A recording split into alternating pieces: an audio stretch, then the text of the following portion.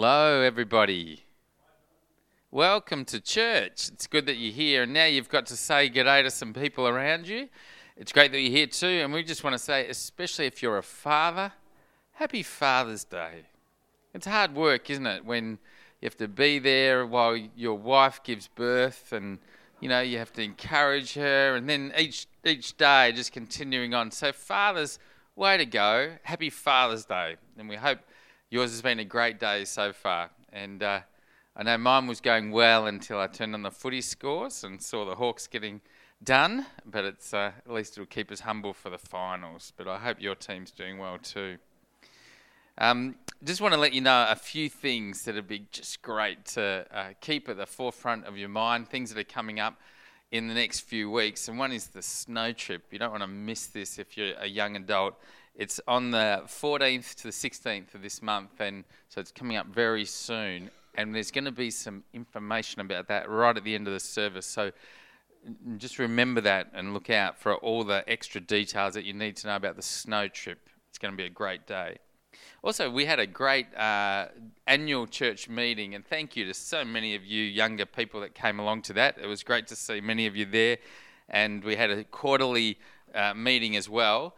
And during the quarterly meeting, we appointed Ken Stevens as our new church administrator. Woohoo!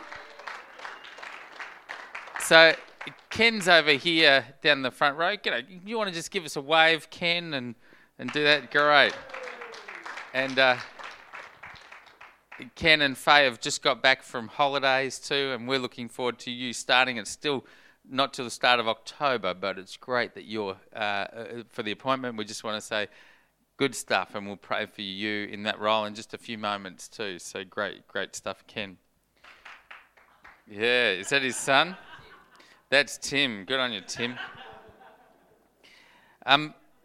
One of the great, incredible things I think it's good for us to remember as we come together each week, that sometimes you might come just thinking to yourself, "Ooh, I wonder what I'm going to get out of this evening's service. I wonder who's going to talk to me, Or I wonder what songs they're going to have, or I wonder what, things are going to happen up there tonight and how it's going to affect me."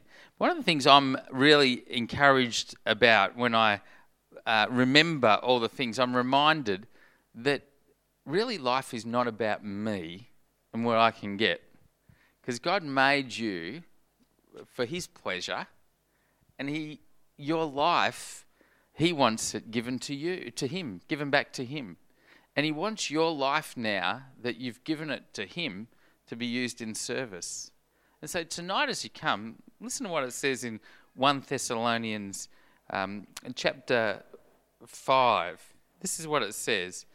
"And we urge you, brothers, warn those who are idle, encourage the timid, and help the weak, and be patient with everyone." Tonight, if you're a follower of Jesus and you're here tonight, God wants you to be part of serving others. Not just receiving all the time, but serving others. So do you know, sometimes we think, oh, what ministry is there that I can do? Well, here's some ministry for you tonight after the service. Just do this. We urge you, brothers, to warn those who are idle. So if anyone's just sitting around, and warn them. No. Encourage the timid. If someone's feeling like, I just don't really know if I can do what God's calling me to this week, encourage them. Help the weak and be patient with everyone. Tonight's an opportunity for service. After the service tonight, you might be able to encourage someone or spur them along or serve somebody else just by asking what God's doing in their life and walking with them. What a great opportunity. Well, tonight, here we are, and we're going to worship God and continue to do that. So as we continue to do that, let's pray together, shall we? God, we just love being part of your family, and we're reminded that it's not all about us. It's about you. You made us. You love us. You died for us. And now we just want to give back to you our lives in service. And God, sometimes this is not incredible service that we're doing, but sometimes it's very quiet, just service, encouraging one another, listening to one another, being someone who cares about the people that we meet in church and out of church, in all the places where we are. God, help us to be servants tonight. We just want to thank you for Ken Stevens, who's really has sought you as to whether he should apply for the role, and we thank you for the church that have responded by sensing this is your spirit at work. And God, we just pray that you would bless him as he starts, and that you would help our church to be able to be, so well administered that nothing would hinder us from your purposes and for achieving all that you want us to do in reaching lost people for you and building up those that love you here in our church. Oh God, we pray that you'd strengthen him and Faye and his family too. And we just ask you to continue to guide him. God, now for those that are coming back from Malawi, we just ask your blessing on them as they're returning to Australia. Tomorrow we just pray that you would just continue to be present with them, that they would know your help as they come back and readjust to life here. And God, we just pray for their families as they meet again, and may this just be a great time for them. God, tonight we're here and we're about to hear from your word. We're about to open it and see what you have to say to us. We just want to say our ears are open, our hearts are soft, and we want to hear what you're saying. We don't want to just hear tonight, God. We want to be those that obey what you're calling us to do and live it in our lives. So, God, we would say like young Samuel, speak, Lord. Your servant is listening. Speak, God, to us, we pray. In Jesus' name. Amen.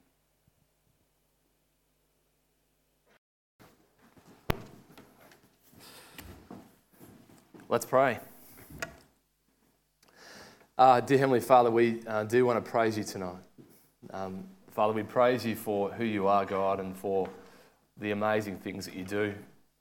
And now, Lord, as we come to open your word up and to learn from it, we ask that you would be enabling us to hear your message, Father. And we pray this in Jesus' name.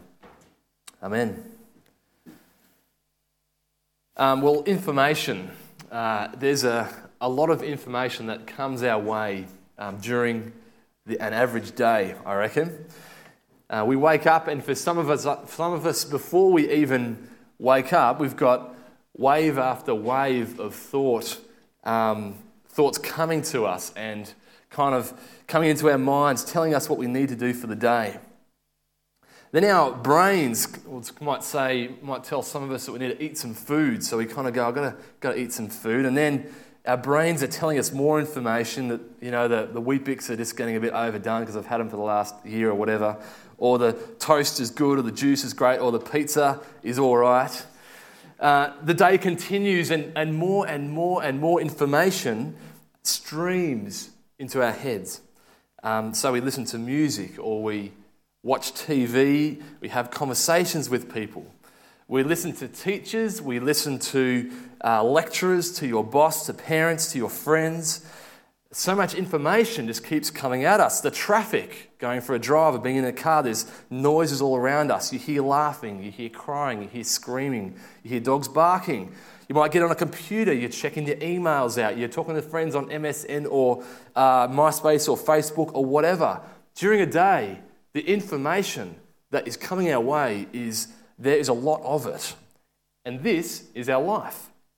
This is the way it is in our culture. Now, with all the information that comes into your brains and my little noggin, do you ever have the problem of forgetting the important things you're supposed to do?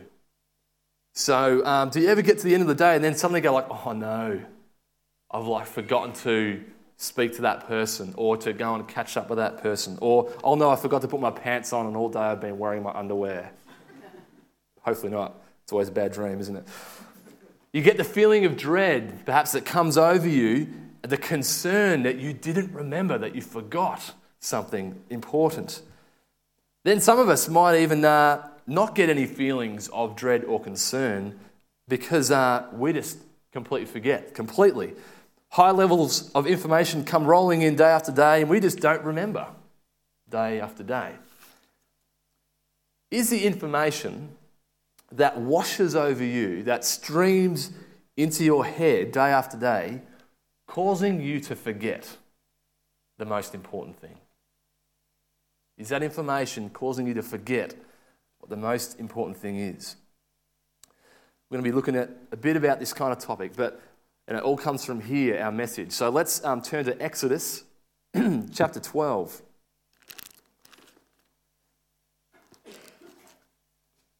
Exodus chapter 12. Start your Bibles.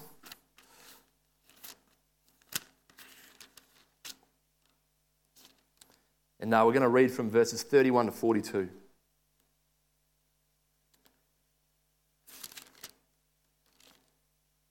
The Exodus.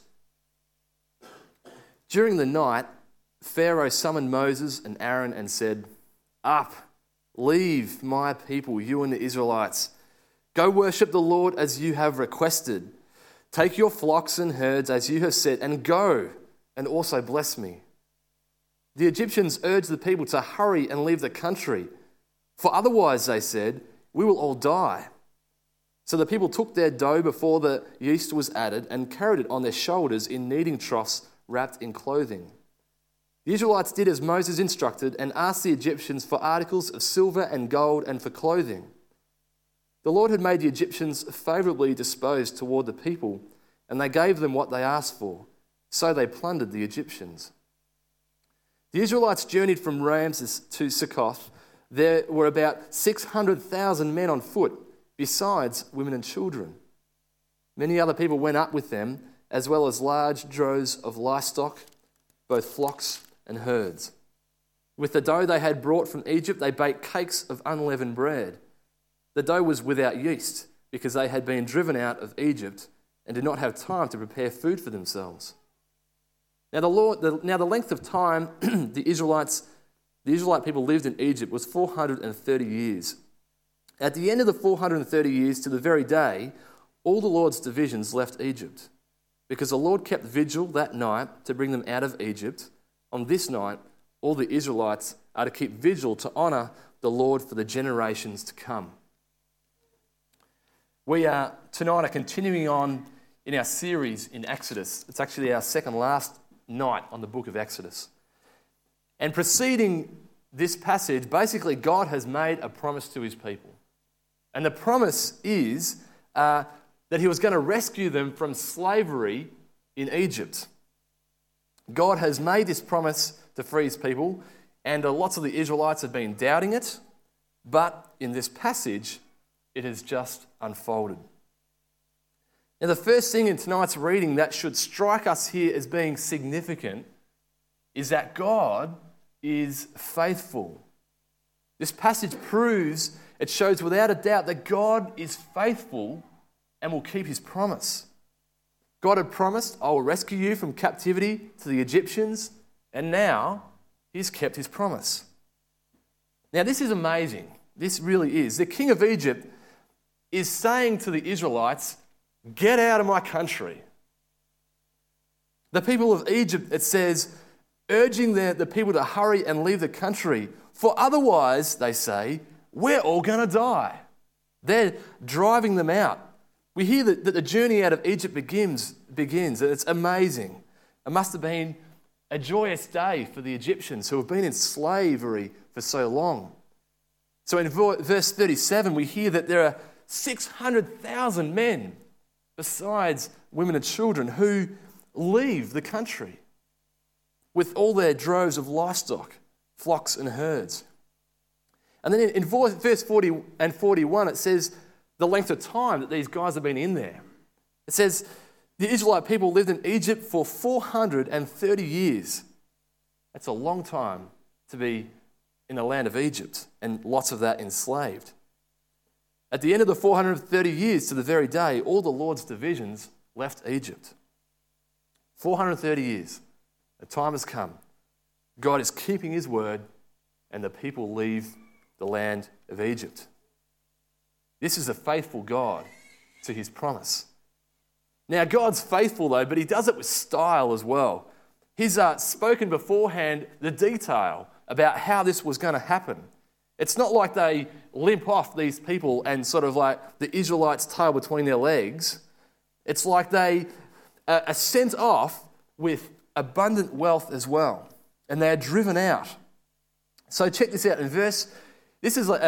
God foreshadows this. God gives a bit of a preview about how they're going to leave. So back in chapter 3, when everyone's doubting it to happen, God says, I will make the Egyptians favourably disposed toward this people, so that when you leave, you will not go empty-handed. Every woman is to ask her neighbour and any woman living in her house for articles of silver and gold and for clothing, which you will put on your sons and daughters. And so you will plunder the Egyptians. That's the preview. That's the kind of this is what's going to happen thing. And then this would have been so far from their minds. They didn't think they were going to get released, let alone this idea of going away with wealth. But then we read in our passage tonight, in verse 35, that the Israelites did exactly that. They asked them for silver and gold. And then verse 36, the Lord had made the Egyptians favourably disposed toward the people. And they gave them what they asked for, so they plundered the Egyptians. They're going with wealth. They're going with with so much wealth. This is amazing. He has promised to rescue them, and now he keeps his promise. I think it's amazing to think about this faithful God. That was then, like a long time ago. And today, the God who rescued these people from captivity is the same God, same faithful God who rescues us from captivity as well. This is the one and the same God. What kind of captivity, you may ask? Well, the Apostle Paul writes about this in his letter to the Romans. He says that people are actually enslaved to sin. People are captive to sin. We're heading down a path that's captive to sin, inevitably will lead us to death and life separated from God in hell. We can say that all people that ignore God, that don't really live for him, are held captive by sin. Now, we might not like these words, but this is the word of God telling us this, that people captive by sin are forever trapped. They're forever captive. They're captive to rejecting God forever. God demands they acknowledge him, but they are forever captive. People are captive to sin. Their only option is to live to please themselves. They're so trapped, they can't even choose to get out. They are captive. But then, in the words of Paul, in another letter to the church in Ephesus, he says, we're captive, right? But then he says, but God, who is rich in mercy, out of his great love with which he loved us, even when we were dead through sin, or if you like, trapped and enslaved to it, he made us alive together with Christ. By grace you have been saved, rescued. Then a bit later it says, for by grace you have been saved through faith. People, we in this building tonight have all at one stage been held captive by sin. We have been enslaved to it. And therefore, we have been destined to die and be separated from God in hell for eternity. This is a horrible destiny. This is our reality before we met Jesus. We have to grab hold of this. But then Jesus Christ, a Saviour comes and rescues us. That through surrendering our life to God, putting our faith in Jesus Christ, the one who died for our sins, we're saved. We're rescued. Here is the faithful God who saves and rescues people from captivity. And then God says, nothing can separate us from his love. Nothing can if our faith is in Jesus. Your destiny with God is in heaven. It's assured if your faith is in Christ. Our God is amazing. Our God is a faithful God who keeps his promise. Now, are you amazed at this truth? Now, this might not be the reality for some of us. If this is you, then really continue to think through putting your trust in Jesus. But for those of us who have our faith in Jesus. Does this blow your mind? Awesome if it does. Great if it does. But sometimes people, I reckon to our shame, we forget. We forget how amazing God is and the amazing freedom we have because of his grace and mercy. We forget the full significance of being saved. I think many of us have forgotten. We haven't completely forgotten, but our sharp edge, our passion in living first and foremost for God has become a bit dull or a bit kind of complacent, or it's not that important anymore. Have we become like Mr. and Mrs. Forgetful? Forgetting the full significance of being saved from eternal death and pain to eternal life and joy in the presence of God? Have we forgotten? Are we numb? If we look back at the passage, we see something very interesting. Please look back there at verse 34, if you have your Bibles open. It says, "So the people took their dough before the yeast was added and carried it on their shoulders in kneading troughs wrapped in clothing." And then in verse 39, "With the dough they had brought from Egypt, they baked cakes of unleavened bread. The dough was without yeast because they had been driven out of Egypt and did not have time to prepare food for themselves." Quirky. Amidst all these words telling us about the faithfulness of God, the amazing God who keeps his promises, we have these recurring verses about bread and dough. Weird. But right here at the moment, God does this amazing act of rescuing the Israelites from slavery. He's like giving them this festival. He gives them something every year to remind them again and again and again about how amazing God is.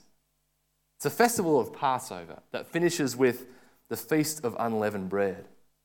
Doesn't sound too tasty to me, a feast of unleavened bread, but it's a yearly feast that people eat to remind them at the very start of the year that God is faithful and rescues his people from Egypt. Have a look at verse 42.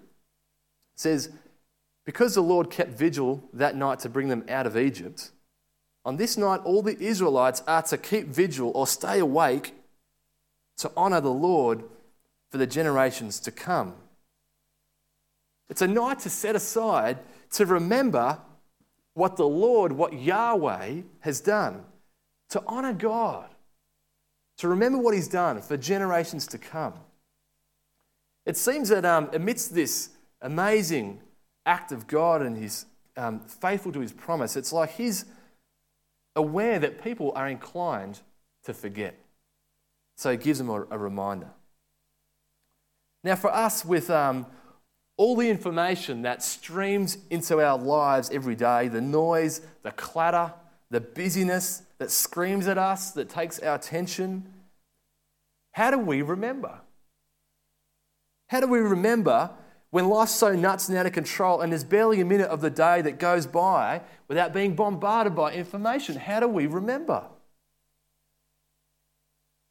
Love it or not, it's Father's Day today.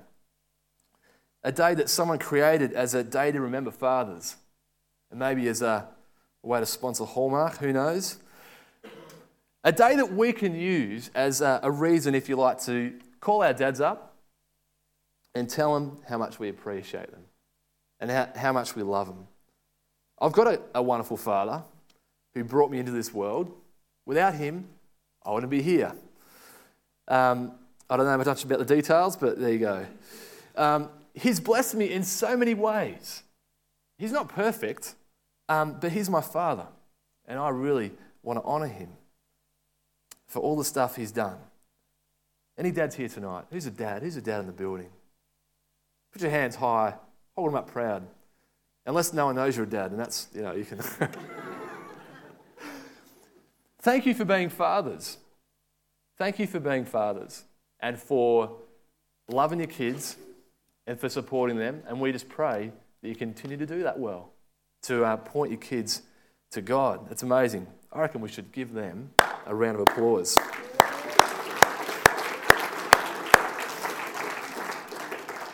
Still got to call my dad up today, but I love him. Remembering our fathers on Father's Day. How do we remember our Heavenly Father and what He has done for us in Jesus? Now, we got Christmas, we've got Easter, got the Feast of Unleavened Bread. Does anyone get into that? I personally want to use these times as moments to remember, but I also want to make it more frequent. I don't do it always because sometimes I forget, but I try and do it as much as I can.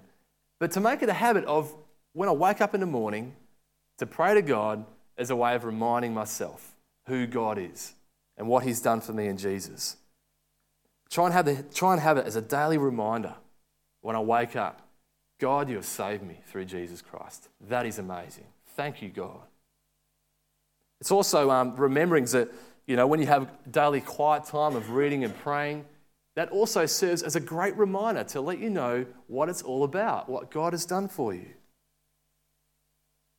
So a question might be, what can you do, starting from tonight or tomorrow morning, to remind yourself that you have been saved at a great cost, that you've been rescued from slavery to sin, death, and hell, and delivered into an eternity with this amazing, loving God, freedom and life eternal. We really need to do something, people, to remind ourselves, because this life is busy. What are you going to do? Now, hang on a minute, okay? Because we need to remember what He's done for us. We need to remember that what He's done, but why? What's the big deal? What's the big deal about remembering? I can recall having conversations with people kind of reminiscing about an event that's gone by. You might do the same thing. You have a chat about how the weekend went and kind of talking about the fun times. And it's like, oh, do you remember the time we floated down the river on that big log? Yeah. And we got to that big mud pan thing and we got out and we had a mud fight and I threw that mud and hit you right in the eyeball. Yeah, that was funny. Is remembering God like that? Yeah. I remember the time you rescued me from captivity to sin, death, and hell. Yeah, that's really nice. What's the big deal, people, about remembering? What's the big deal? Because I reckon we can see it like that sometimes. Well, for the Israelites, remembering how God had delivered them from the Egyptians was marked out by a week-long festival. Passover, finishing with the Feast of Unleavened Bread. And the feast forced people to stop and really take stock of what their life was all about. And so, if during the year life had become focused on something other than God, and God had taken a back seat to things like work or family, or God had taken a back seat to pleasure seeking or money making or career advancing or relaxing, then this remembrance festival, was to encourage people to get their focus right. It was like people should come and go, oh my goodness me, God is amazing. God is, so the thing I should be focused on in my life. My life surrendered back to you today. Have your way, God. I'm living for you. Help me, please, live for you. Only you're worthy of being the one I focus on and live for. So for them, remembering was a time for refocusing. Now for us, remembering what God has done for us through Jesus Christ must refocus our life. If we don't refocus, we're just not remembering. We just don't get it. to remember how we've been saved, is to remember something so significant, something so central and foundational to life, that our whole life should get flipped upside down and our focus realigned. Do we remember? Do you, fair income, remember what God has done for you? Or have you grown dull to this profound truth?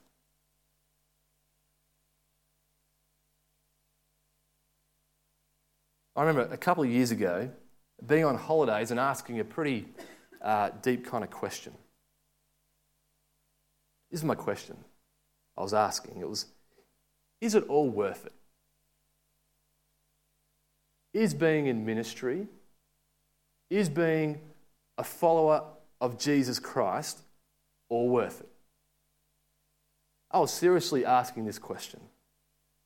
Because if I get to the end of my life and find out that it's a big scam, that God doesn't exist, that it's just been a complete waste of my time, then I've wasted my life. I could pursue a job that could get me a truckload of money. During the same holidays, I saw a friend of mine. He's working 3 days a week and he gets paid 150 grand a year.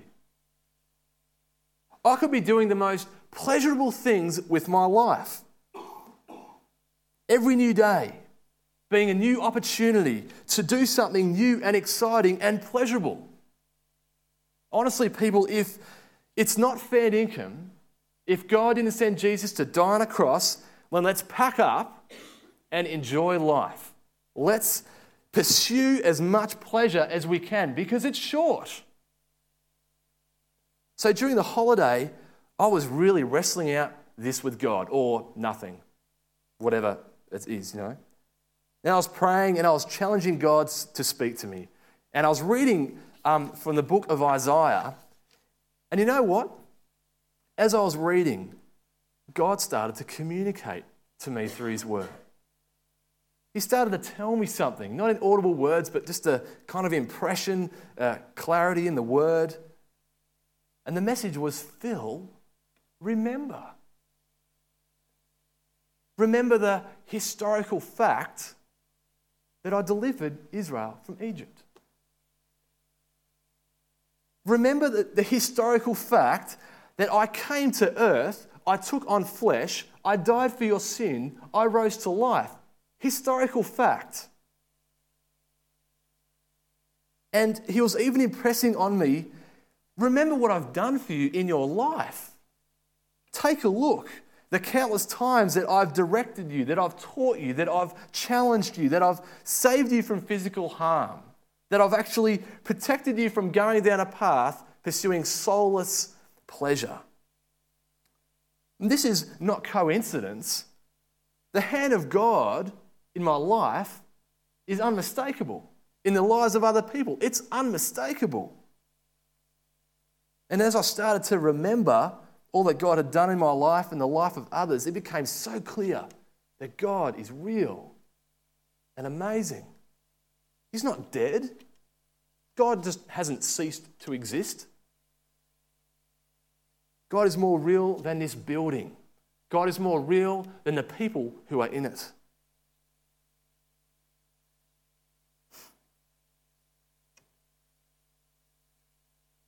And I remember recommitting myself that day through tears of repentance and surrender. I was like, God, you're amazing. You have rescued me from captivity to sin, and you've delivered me into an eternal relationship with you. And it was like, God, have my life. Help me live each day first and foremost for you. How are you going?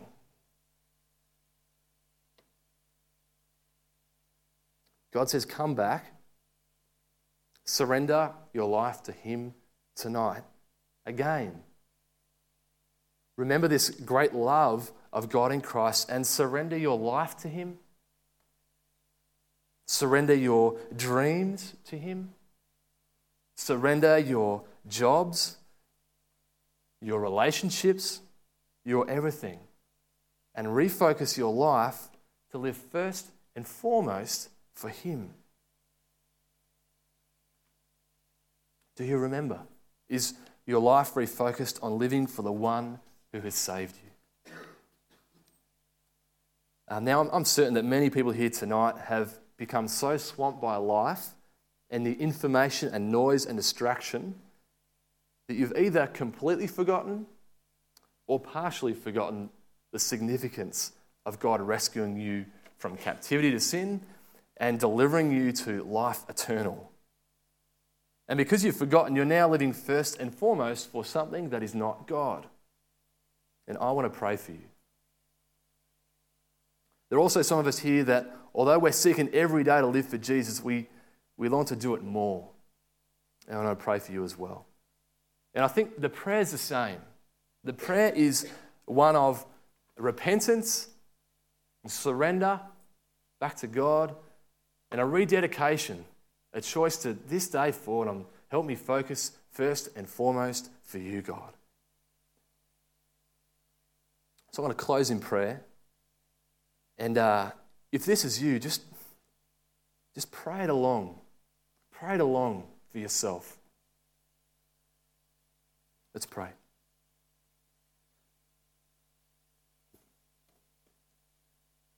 Lord, we pray that you would forgive me for making other things in my life more important than you. And I'm sorry. Father, help me remember the significance of your faithfulness in rescuing me from captivity to sin into an eternal relationship with you. Please help me from this day to live first and foremost for you, God. I surrender to you. I surrender to you, Father. Put my trust again in you, Jesus. And help me live every day with you as the supreme, as the first, as the focus of my life. And pray in Jesus' name. Amen. And for those of you who do that, the assurance is amazing of God's love for you. He just wants that every day. Him being the first, the focus of your life. Thanks, Phil. And thanks for leading us through those moments of rededication and again, just coming back and saying, God, we don't ever want to forget. And some of you may have said that for the first time, that you want to remember all that He's done. You want to own that. And it could be that tonight you've been saying, I'm one who's prone to forget, and I want to start afresh tonight. And it might be great just in these next few moments to take a blue card out. They're in your news sheet, and it'd just be great for you to just say, God, I'm wanting to rededicate my life to you. Maybe you want to have a prayer need that you'd like us to be praying for. Maybe just as an indication that you've been here tonight. Let's just take a few moments to continue to prayerfully respond to God. Let's just do that quietly together.